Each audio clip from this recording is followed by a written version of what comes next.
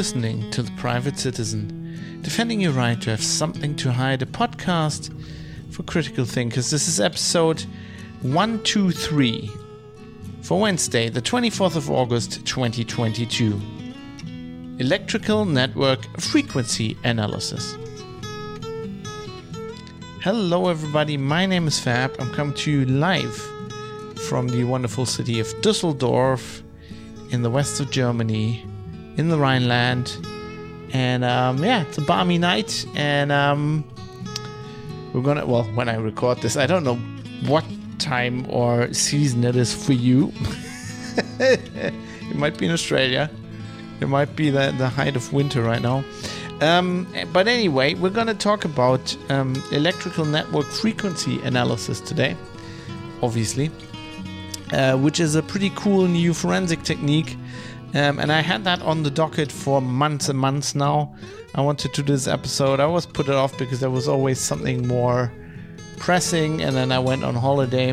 Well, now we're finally here. We're finally going to do this. I hope I'll have enough energy today. I'm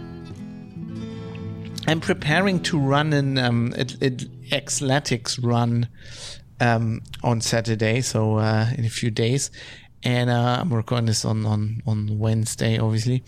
And I've been training, and I've been running today. It was very hot, and I think I've been training too much or something. I was very low on energy, and then I ate something, and then it got better, and now the food coma is setting in.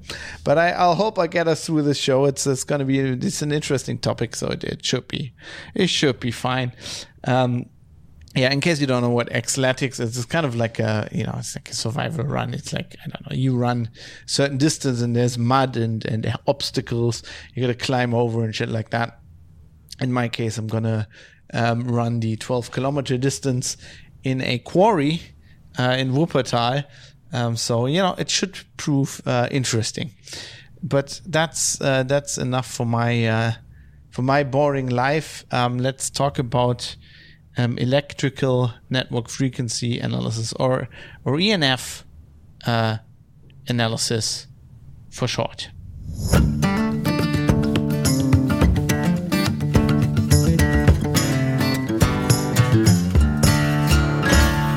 Why are we talking about this? Well, it's interesting. It's I guess if you're interested in I've talked about espionage before and things like that, and privacy, of course, but it's network security. I'm interested in, and I hope you are too, a little bit, at least the interesting parts of it.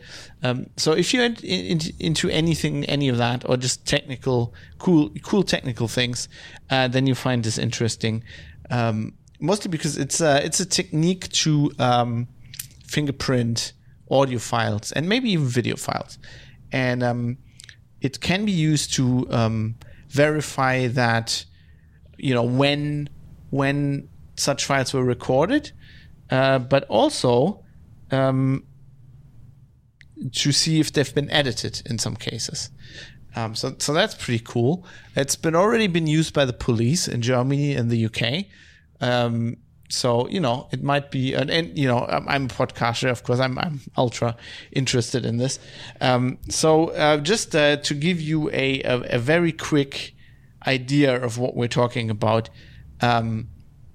You're using mains hum that is recorded on an audio recording to exactly pinpoint when this recording was when the actual recording time was. And to understand how that works, I'm going to have to go into a few things. First of all, we need to understand what alternating current is.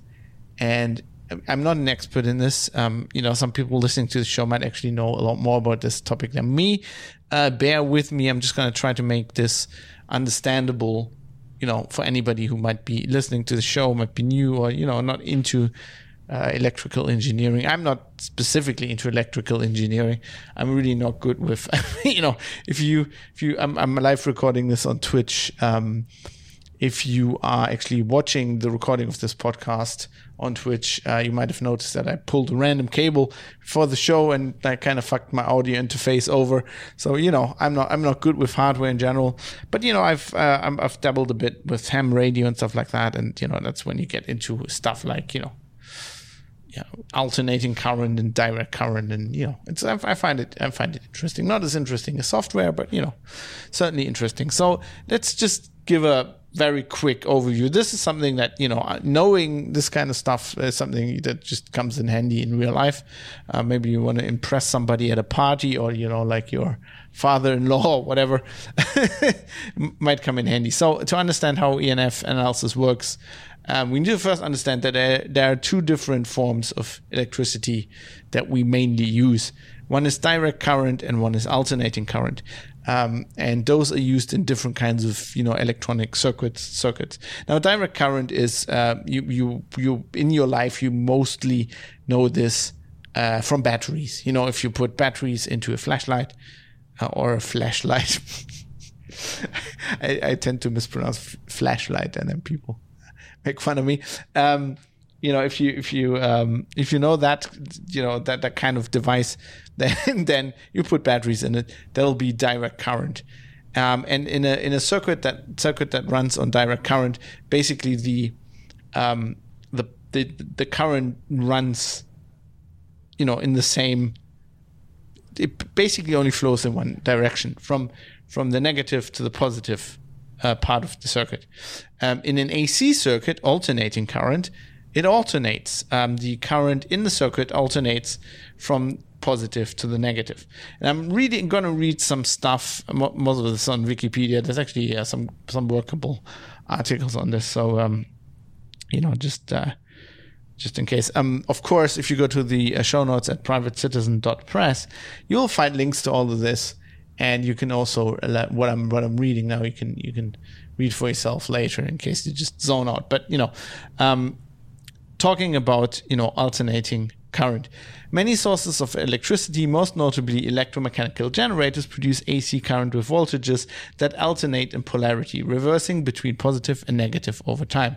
An alternator can also be used to purposely generate AC current. In an alternator, a loop of wire is spun rapidly inside of a magnetic field. This produces an electric current along the wire. As the wire spins and periodically enters a different magnetic polarity, the voltage and current alternate on the wire.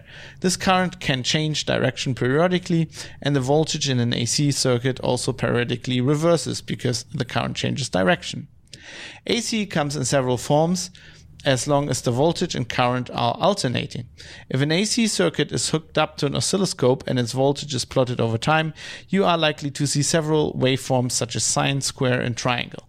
Sine is the most common waveform, and the AC in most mains wired buildings have an oscillating voltage in the sine waveform. So that means if you plot, the current, you'll see like this, the sine wave. Now the question is, why are we doing this? Why is this useful? Like, why not have just electricity flow in one direction anywhere? Why not have, DC current, DC circuits everywhere? AC is most commonly found in mains wired buildings such as homes and offices.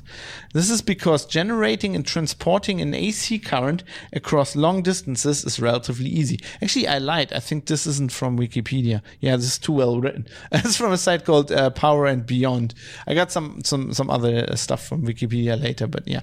So anyway, just to give you the right source there, of course. This is because generating and transporting an AC current across long distances is relatively easy. At high voltages of over 110 kilovolts, less energy is lost in power transmission. At higher voltages, lower currents are produced, and lower currents generate less heat in the power line due to a lower level of resistance. This therefore means less energy lost as heat. AC currents can be converted to and from high voltages with ease by using transformers. With other words, we use this because we have a power plant somewhere, and then you need to get the power from the power plant to the consumer, right? And we use like these big, power lines, and to get energy across them efficiently and try to lose as little power as possible, we want high voltages, and this is mostly easily achieved with AC, whereas it would actually be very hard with DC current.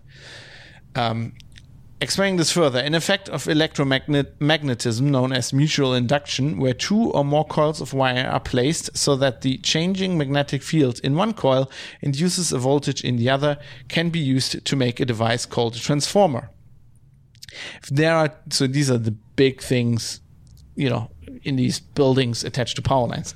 If there are two mutually inductive coils and one is energized with AC, you can also, they're also used in electronics, but these big transformers used for the power lines. If there are two mutually inductive coils and one is energized with AC, an AC voltage will be created in the other coil. The fundamental use of a transformer is stepping voltage up or down from the powered coil to the unpowered coil. This provides AC an advantage well above DC in the realm of power distribution, because transmitting electrical power over long distances is a lot more efficient with higher stepped-up voltages and smaller stepped-down currents. Before reaching power outlets, voltage is stepped back down and current is stepped back up. This type of transformer technology has made long-range electric power distribution efficient and practical. Without transformers, it would be far too costly to construct power systems in their current long-distance form. And because mutual inductance relies on changing magnetic fields, transformers only work with AC.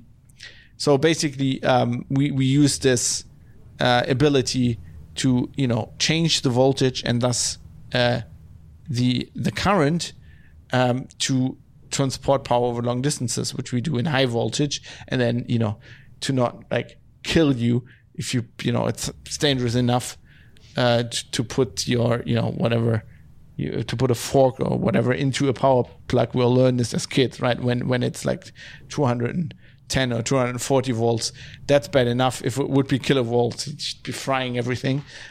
So we use this, and this is why we use AC. But AC also is handy because, as this website also says, AC is also great for use in electric motors, because motors and generators are the same device. The only difference between a generator and a motor is that a motor converts electrical energy into mechanical energy. These motors are used in all kinds of appliances like refrigerators, washing machines, and dishwashers. With other words, the thing they explained before, where you have a rotating coil inside a magnet, basically an electromagnet, you can use that as a generator, i.e. you rotate the magnet with some kind of other energy, right? Let's say you have a power plant that produces hot steam. You can send the hot steam into a steam turbine, which turns, right? It turns a rod, and then this is very simplified, right? But you attach the rod to an electric generator. You turn the magnet in the coil inside of the magnetic field, and that creates electric power. And then you step up the voltage, whatever, transfer the power over power lines, and then in your home, you step down the voltage again, and then in your home you can have that same device work the opposite way, where you have power coming out of your socket going into a device where it will actually create a magnetic field, which will then turn a thing, right? Use this coil inside the magnet the other way around, where this time you're not putting mechanical power in to create electrical power. You now use the electrical power to create mechanical power, and that's your KitchenAid, right? The thing that turns your KitchenAid, whatever. Of course, you can also have electric motors with DC. That's what your electric car uses. It's just generally, I think it's another kind of electric motor, but I'm not quite sure. But you can have that too, because your electric car is powered by a battery. But if you want to know more about this, I put a link in the show notes, Private Citizen Press, to a Wikipedia article called "The War of the Currents," where it talks about Thomas Edison and George Westinghouse, where this is, one of them, I think Edison was DC, right? And Westinghouse was AC. And they this goes into all the different upsides and downsides of AC and DC and all this kind of stuff, how dangerous it is and all the uses but the outcome of, basically what you need to know for this episode is that, the mains in your house are AC, right? And there might be devices connected to it that use DC, right? And there's, I think that are there also transformers? See, I'm not an expert on this kind of thing, but you can turn AC current into DC current. But the important thing to know is that we power all the stuff. My computer here, my audio interface, all of this is powered off a wall socket, and we have AC power coming out of that wall socket. And that brings us to the next point.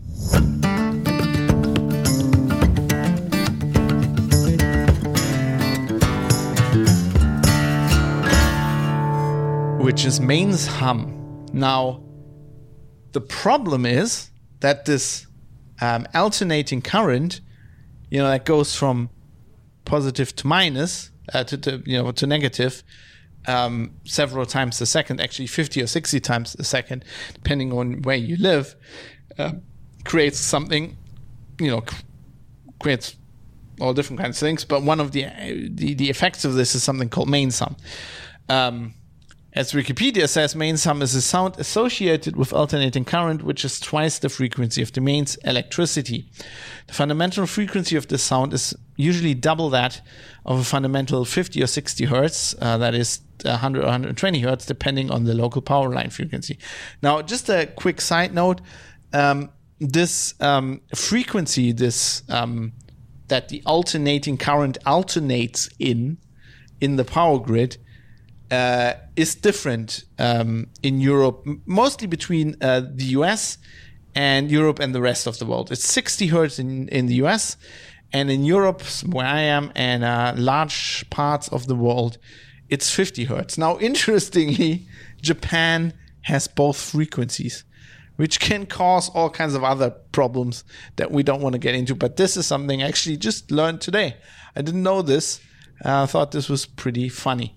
If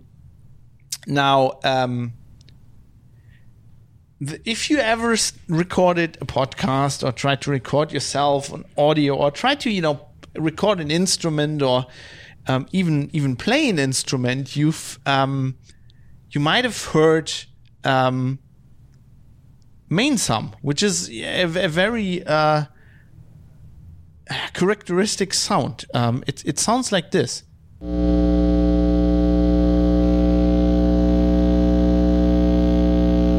So that's not your podcasting device malfunctioning. This is actually I'm playing this from Wikipedia. Now, if you ever I have a Telecaster, Fender Telecaster, which is a electric guitar that uses a single coil pickup, and if you plug that into an amplifier and crank the amplifier up, and you don't touch the guitar, you just have it hanging on your body, you will hear that sound, because that pickup, being a magnetic coil, picks up this kind of hum from everywhere, basically, and it's very characteristic for that kind of pickup. That's why there's another kind of pickup which uses two coils that are in the circuit. They're kind of switched, they're canceling each other out. It's called a humbucker. It gives a different kind of sound. It's mostly associated with traditionally with guitars like the Gibson Les Paul, whereas Fender Stratocasters and Telecasters have these single coil pickups which sound brighter but have this mains hum problem. And you've also I've had this in audio equipment all through my podcasting career. It happens a lot if you You have it on your if you use built-in computer, like on a desktop computer, if you use that sound card to record stuff, you often have it on there. Sometimes, it's because on the motherboard the components are too close to each other and it's kind of shitty. And it depends on, weirdly, what kind of power socket you plug your equipment in. So sometimes I've had it before where in your house, the wiring, you often you don't know how the wiring works. So you have like power plugs in the wall. And some of them might be on one wiring loop and some of them might be on others. And so I've previously had this problem when I plug my computer into a power plug and I plug my mixer into the same loop, and then my graphics card starts being used under load and draws a lot of power, I will get main sum on the mixer, which is called a ground loop, because both devices use the same ground. And then basically I pick up interference from my graphics card. So, weirdly, interestingly enough, main sum is not one thing. It doesn't have one source. There are many different kinds of main sum, and Wikipedia goes into some detail here, but the most common they describe as such: because of the presence of mains current in mains powered audio equipment, as well as ubiquitous AC electromagnetic fields from nearby appliances and wiring, 50-60 hertz electrical noise can get into audio systems and is heard as main sum from their speakers. Main sum may also be heard coming from powerful electric power grid equipment such as utility transformers, caused by mechanical vibrations induced by magnetostriction in the magnetic cores. On board, and this is an interesting side note, on board aircraft or spacecraft, the frequency heard is often higher pitched due to the use of 400 Hz AC power in these settings, because 400 Hz transformers are much smaller and lighter. So, and there's all different kinds of main sum. Wikipedia lists a few. Some of this you might have actually heard in real life, such as electric hum around transformers. So if you ever go near an electric switching station, right, where there's lots of power lines, sometimes they're close to power plants, or just at points between power lines. It's basically where the grid is regulated, where it's kind of, they do this stepping up of voltage and stepping down, and kind of, they figure out how much power is used where on the grid, and then they kind of need to regulate this. And they have these buildings full of, these large transformers. And if you go there, you can hear humming. As Wikipedia says, electric hum around transformers is caused by stray magnetic fields causing the enclosure and accessories to vibrate. Magnetostriction is a second source of vibration in which the core ion changes shape minutely when exposed to magnetic fields. The intensity of the fields, and thus the hum intensity, is a function of the applied voltage. Because the magnetic flux density, this is great, this could be right out of Star Trek. Because the magnetic flux density is strongest twice every electrical cycle, so it cycles 50 or 60 times a second, 50, 60 hertz. The fundamental hum frequency will be twice the electrical frequency. Additional harmonics above 100, 120 hertz will be caused by the nonlinear behavior of most common magnetic materials. Around high voltage power lines, hum may be produced by corona discharge. And if you want to know what corona discharge is, links in the show notes. It looks pretty cool, but you'll hear that. My parents, across from where my parents live, there's power lines running along a field. As a kid, I would cycle home and cycle along the road, and there'd be the power lines, and I'd hear this like from the power lines. And it was specifically, I remember, loud when there was kind of like moisture in the air, like when the thunderstorm was approaching or something like this in the summer, it would be louder, which I thought was kind of creepy as a kid. As a kid, I thought it would be attracting thunderstorms, and I wasn't, I was a bit afraid of electricity and lightning and shit like that. mostly because my grandma's house, when she was little, was struck by lightning, and she vividly told me that story several times, and it scared the shit out of me.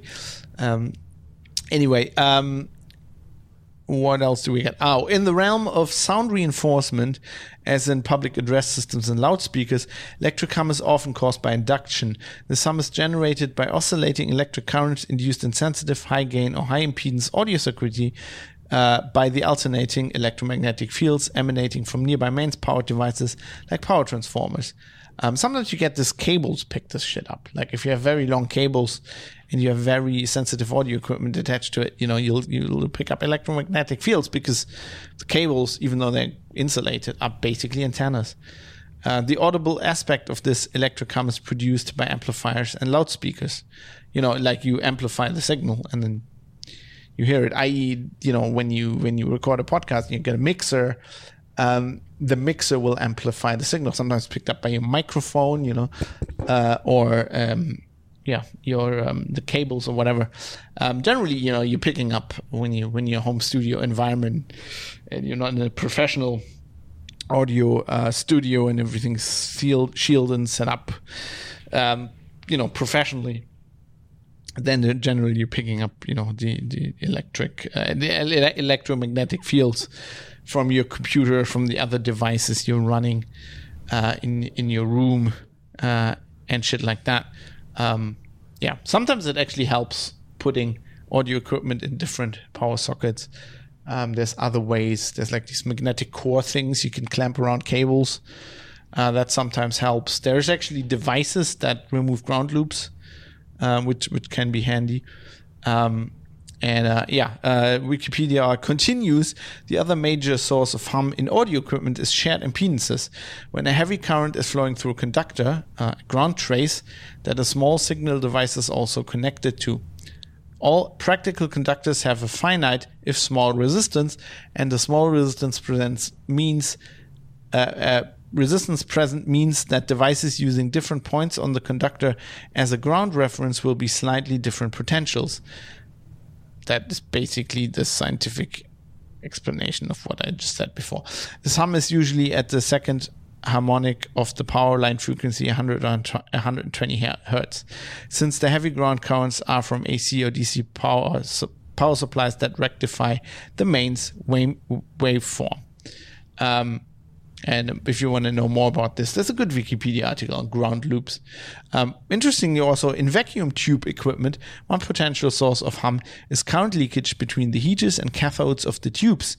Another source is direct emission of electrons from the heater or magnetic fields produced by the heater. You get this in tube amplifiers, which I've got one over here that if you crank it up a lot, you don't even need to attach it. Guitar to it, it'll hum all by itself, which I guess was explained to me just now how that works.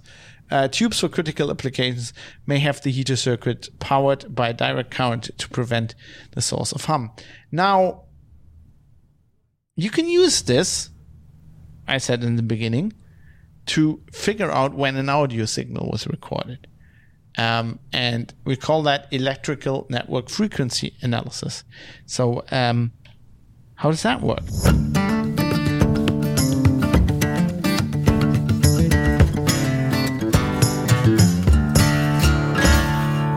So basically what you're doing, I'm going to read out, now Wikipedia has a good article on this as well, which I'm going to also link in the show notes. But basically what you're doing is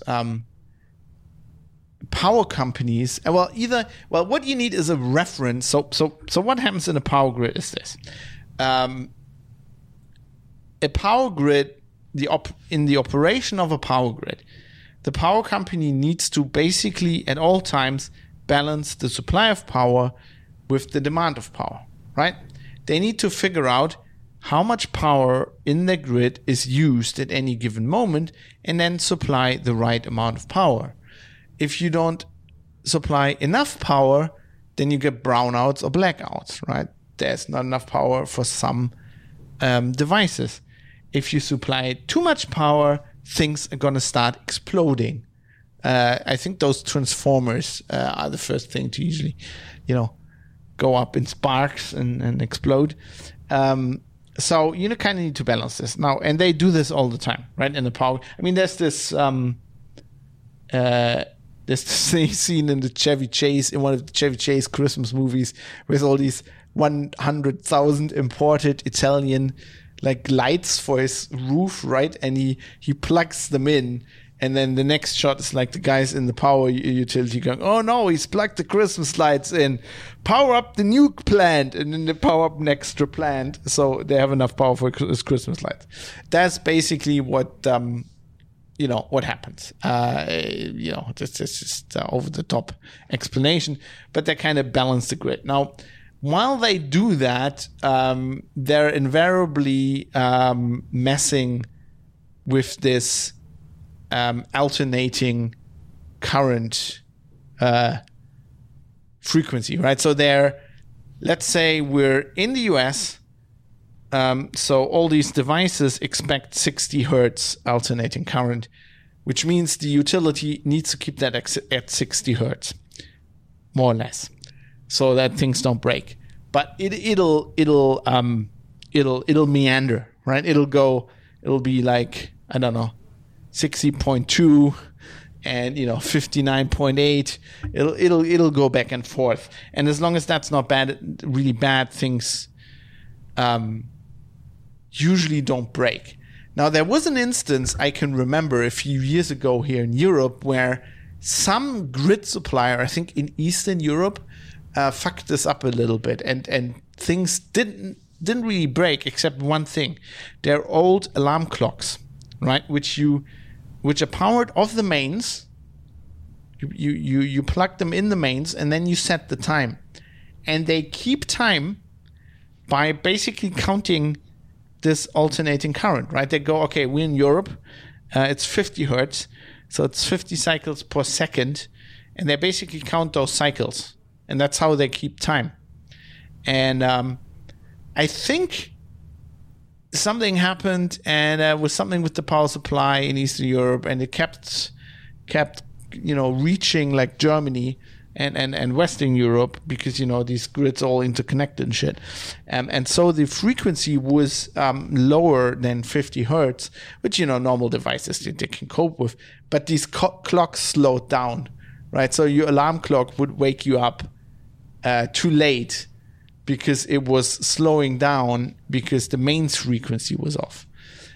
So there are fluctuations in this mains frequency. So what you can do is you can plug a little device in the mains and then record, every second or every nanosecond or whatever. Well, that'll be I think that'll be too fine grained. But every, I don't know, 10th of a second, whatever, you can record what the actual... They're probably doing it on the second. I don't know. You can record the mains frequency, right? You can go, okay, now it's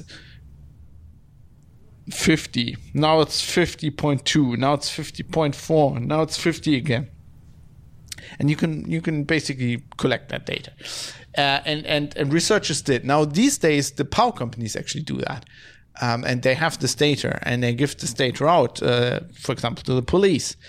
And what you can then do is, if you get a recording, an audio recording that's long enough and it has mains hum in it, that mains hum will shift, right, according to what the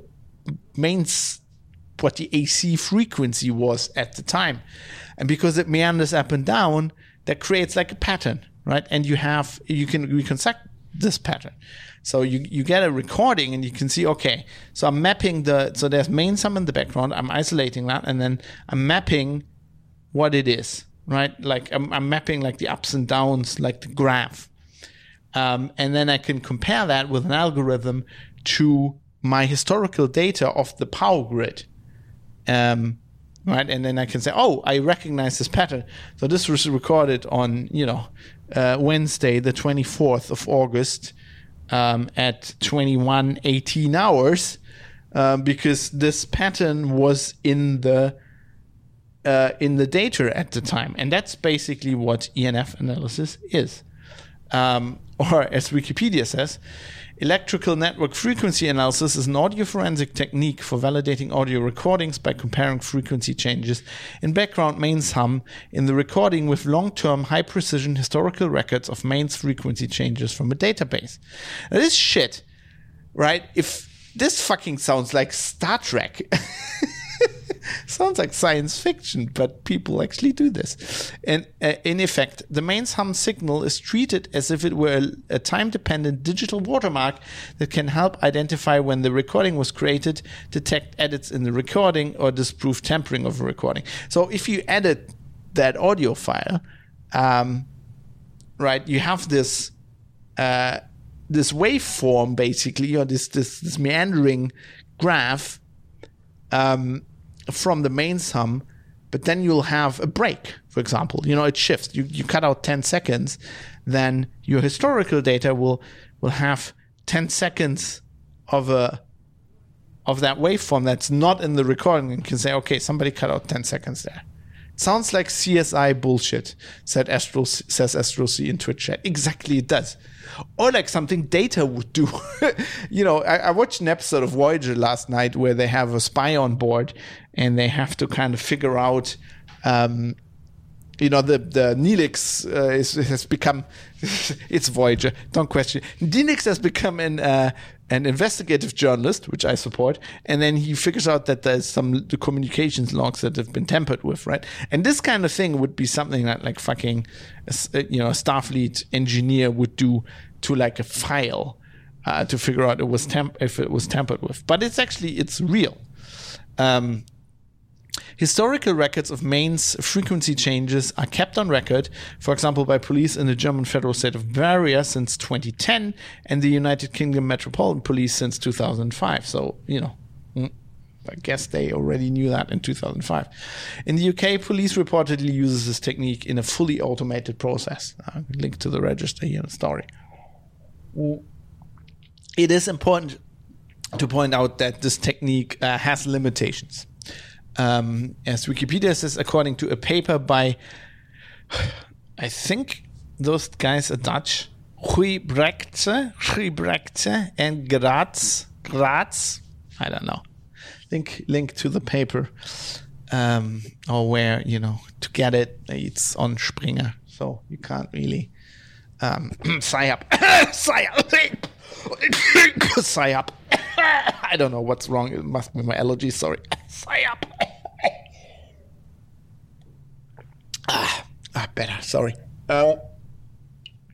You can, just look for the title. Anyway, according to a paper by Guybrechtse and Graz, the ENF technique, although powerful, has significant limitations caused by ambiguity based on fixed frequency offsets during recording and self-similarity within the mains frequency database, particularly for recordings shorter than 10 minutes. Yeah, because obviously there's not a big range this frequency fluctuates in, right? Because if it's if this discrepancy gets too big, then things start fucking up. So the power companies try to prevent that. Interestingly, there is also on this page, they also talk about using ENF on video signals. More recently, researchers demonstrated that indoor lights, such as fluorescent lights and incandescent bulbs, vary their light intensity in accordance with the voltage supplied, which in turn depends on the voltage supply frequency.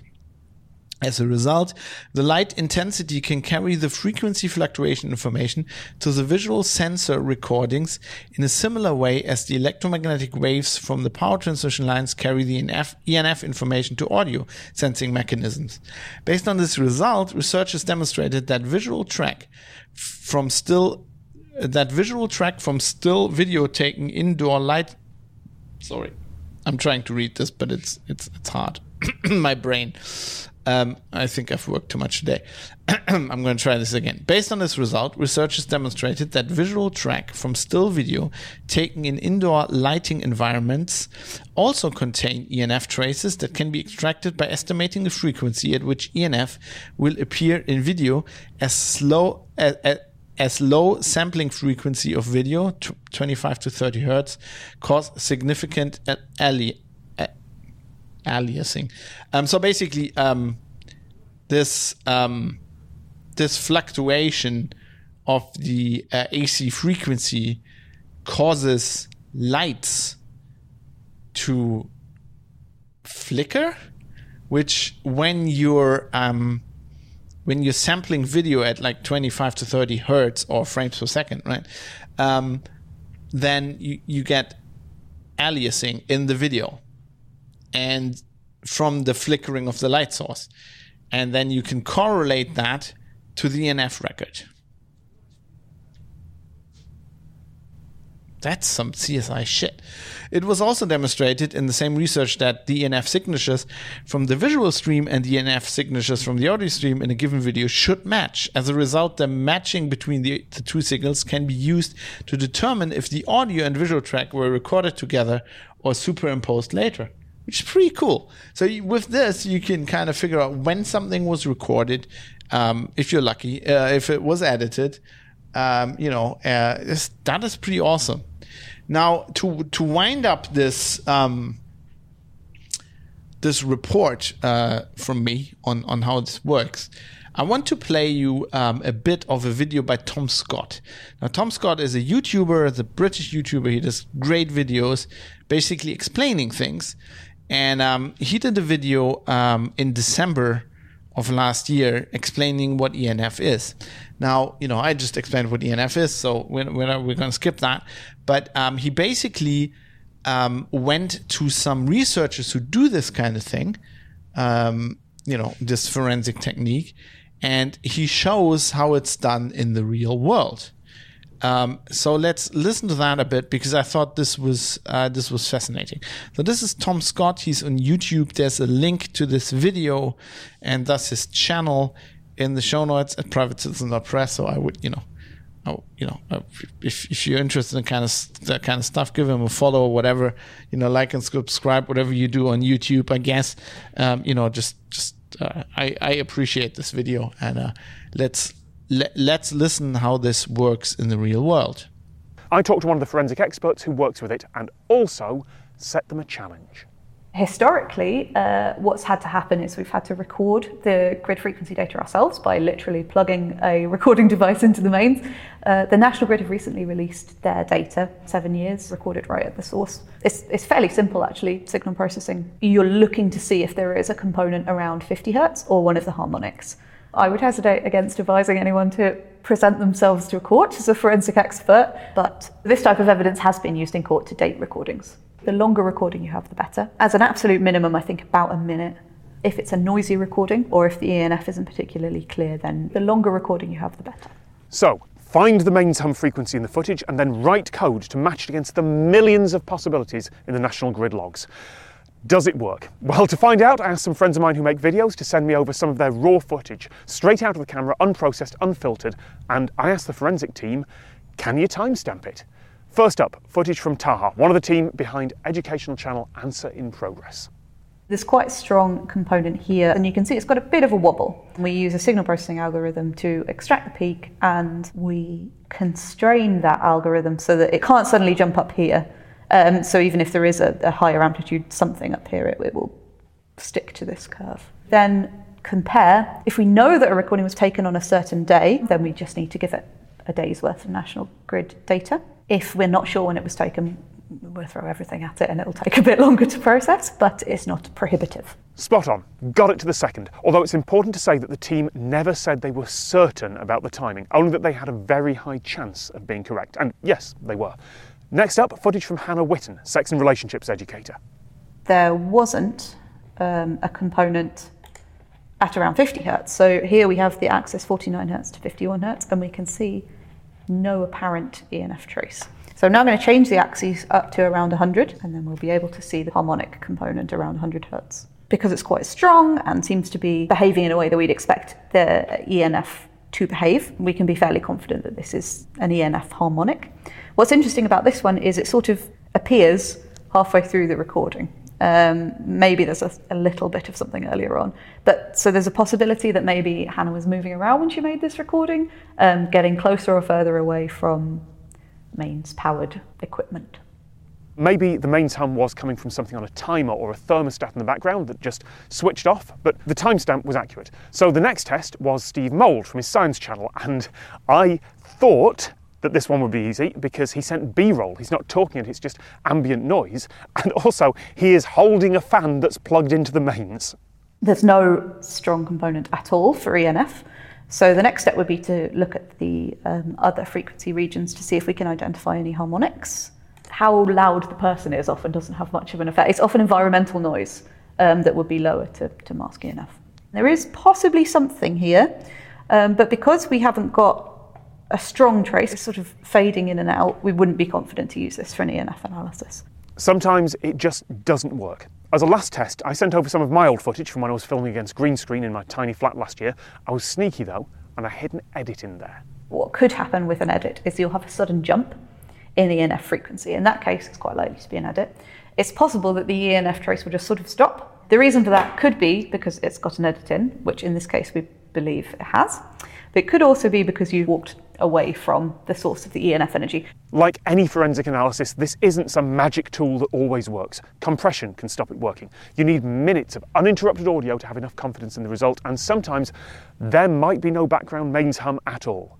But I love this because it's an accident of technology that's created a tool that would sound like science fiction 20 years ago. Yeah, and I think he's quite right on that. It sounded science fiction when I first read about it. So pretty cool. Yeah, you can probably do that on my podcast, although I guess I don't know what the MP3 compression does to them, but you'd certainly have enough material. I'm with my incredibly unprofessional audio setup here. I'm bound to have a lot of hum. I kind of try to filter it out. I run some EQ over this podcast. When I master it, that should cut hum out, and it should cut that hum out, but I don't know if that actually works. So if anybody wants to actually try this, and it'll be academic because I'm streaming this right on Twitch, so you know exactly when it was recorded and that there were no edits, or at least you get a version with no edits. Sometimes there are tiny edits, which I usually just do for your convenience. But if somebody wants to try this kind of thing, I think I get a kick out of it. As Lucy in Twitch said, let's find out when this current podcast was recorded. Wait a minute. Wait, I'm right there. Anyway, I thought this was a neat technique. I'm not, telling you about it because, oh my God, we all need to be scared. Because it's some huge, privacy issue, of course. But, just keep that in mind. This is certainly something, that this is kind of like a reality winner situation. You could see this happening. You could see this tripping up a whistleblower, maybe, was trying to kind of hide when they recorded something or where they recorded it, alone something being at 60 hertz, some hum in the background might tell you that it was recorded in the US or certain parts of Japan, I guess. Just pretty fascinating stuff I wanted to share with you. I hope you find it as fascinating as I have. And with that, we're leaving today's topic of the show. And let's talk a bit about some of your feedback.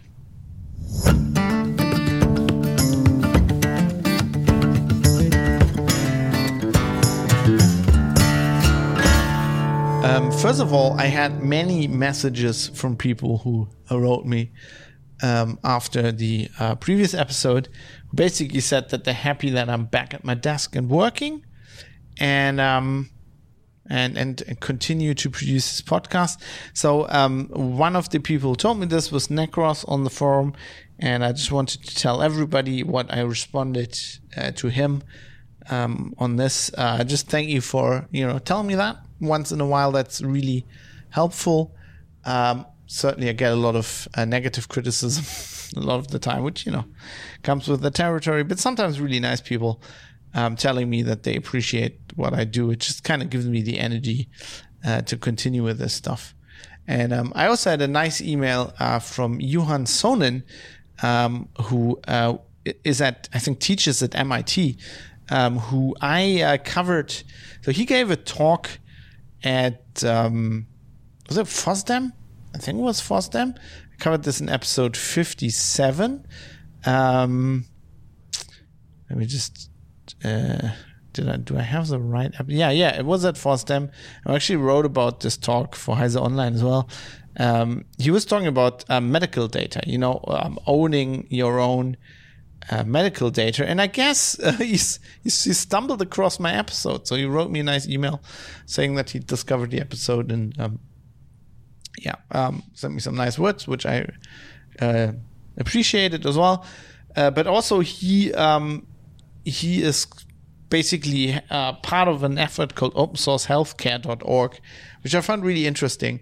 And this is something I want to devote more time on, talk about in another episode. Maybe I can get him on for an interview.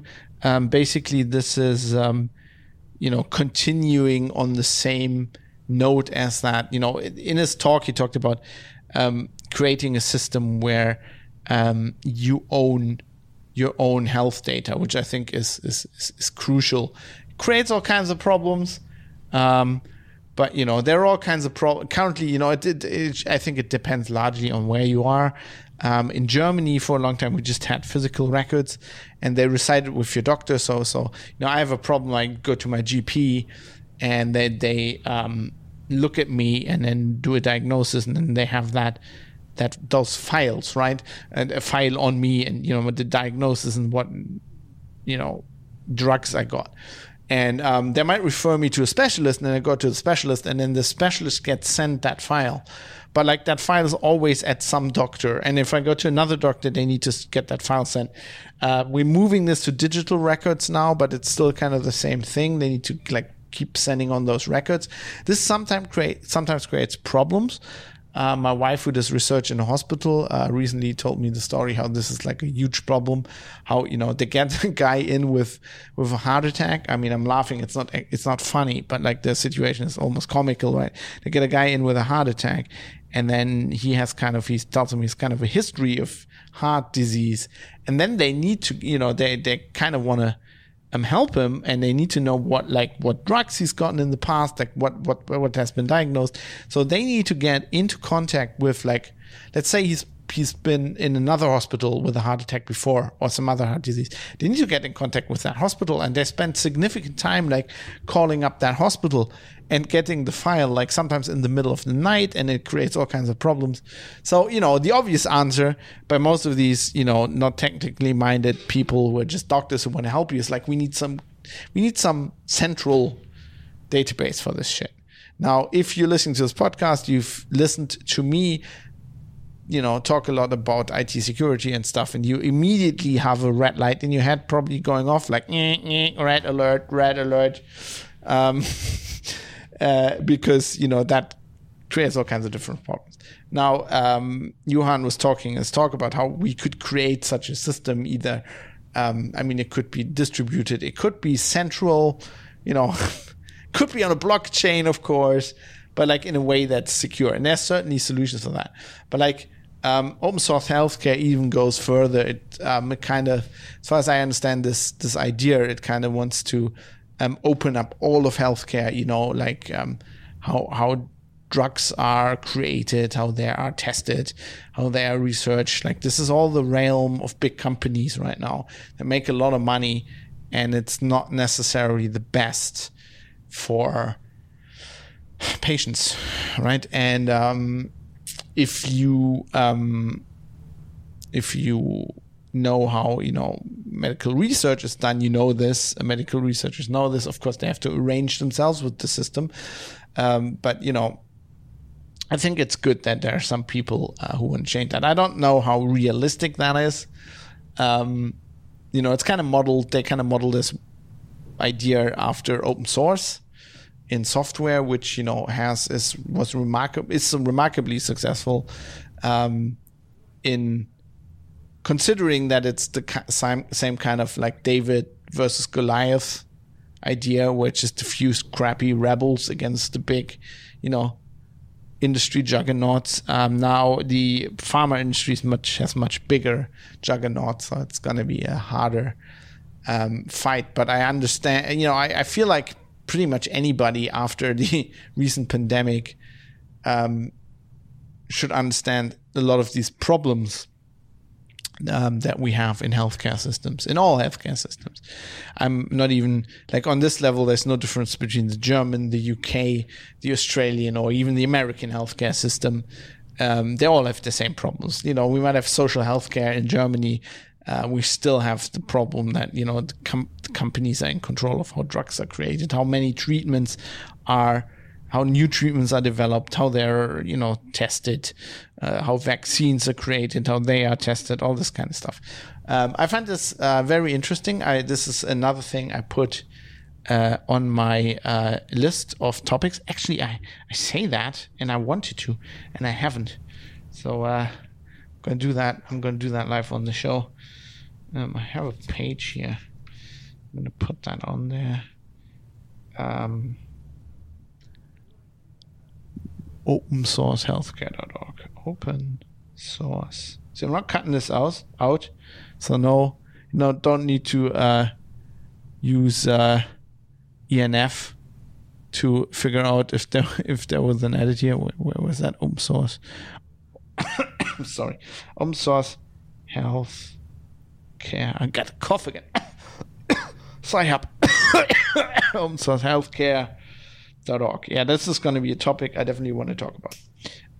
And maybe I can get Johan on and interview him about this and their goals and these kinds of initiatives, because I think it's very important, especially with everybody going on about the healthcare system is so important, and we need to protect people and the evil virus, and for all of that talk I've been ranting about this a lot in the show. For all of that talk, there's been precious little change in our healthcare systems over the last 2-3 years.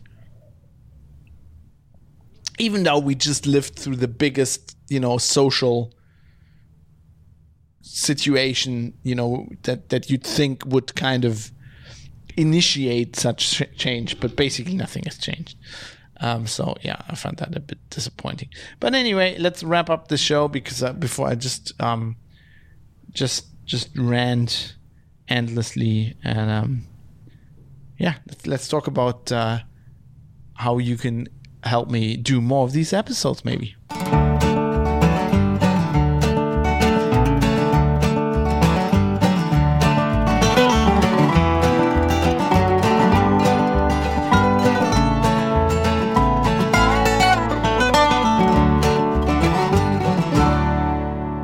In essence, this show is produced after something called the Value for Value model, which was pioneered by the No Agenda Show, Adam Curry, John C. Dvorak, which basically means you get the show for free. But if everybody gets it for free, then I don't make any money. I'm scraping by as a freelance journalist anyway. I'm making myself incredibly unliked by the general public. Speaking truth to power. This week, the House of the Dragon show, which I watched, and it's not that good. Anyway, you need to help me out if you want to keep the show on the air. A lot of people are already doing that.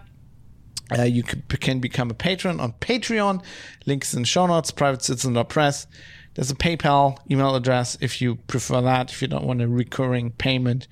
And, any way you can help is appreciated. And you don't even have to, support the show monetarily. You can also write me feedback. There's a link to, contact link at the top. There's a link in the feedback section. If you want to give me conductive criticism. I've been talking about electricity too much this show. Constructive criticism, ideas for future episodes. If you just want to rant at me or just need somebody to talk, please contact me. I appreciate that. I like to know who I'm talking to when I do these shows. So And with that, let's list all the people who've, lots of people have written to me and given me feedback and helped out that way. And all producers, as the value for value model stipulates, but they're also the producers who kind of help me pay the bills. And I'd reserve special thanks for them. So thanks to Galtaran, Rodane the Insane, Steve Hose, Butterbeans, Michael Small, 1i11g, Jonathan M. Hetai, Michael Mullen Jensen, Dave, Jaroslav Lichtblau, Jackie Plage, Sandman616, IKN, Bennett, Piata, Vlad, Rizal, Avis, Joe Poser, Dirk Didi, Kai Sears, Fadi Mansour, David Potter, Mika, Cam, Mr. Amish, RJ Tracy, Captain Eckhead, Rick Bragg, Ricky M, Barry Williams, Jonathan, Robert Forster, Astral C, Crunkle, Superuser, D, Florian Pigorsch, and Eric Lillay. I also thank my Twitch subscribers, Mike the Dane, P. Keemer, Bacon the Pork, Redeemer F, L. Terrestrius, Jim, Galtaran, Jonathan Haynes, 4747, and Indie Gamiacs. Thanks to all of you. Also thanks to Bytemark and bytemark.co.uk, great British cloud hosting company who have been providing the servers this show resides on and the bandwidth that you use to get the files ever since this podcast has started. So I thank them very much for that. And with that, it's Fab out. I'm out of here. And I am gonna play you out. Of course, the theme tune for this podcast called Acoustic Roots by Ro Kabzali. But, I have the habit of playing you out with a different song every episode. I've started this with episode 51. And for this episode, I've picked a song called The Silver Lining by Hara Noda, who does some amazing jazz. You can find him on Epidemic Sound, or her. You can find them on Epidemic Sound. So I'll see you next week, hopefully next Wednesday, with another scheduled release with some more stuff. I don't know what I'm going to talk about then. I hope you found this episode interesting. If you want me to talk more about stuff like this, let me know. Details on privatecitizen.press. See you soon. Aim to misbehave.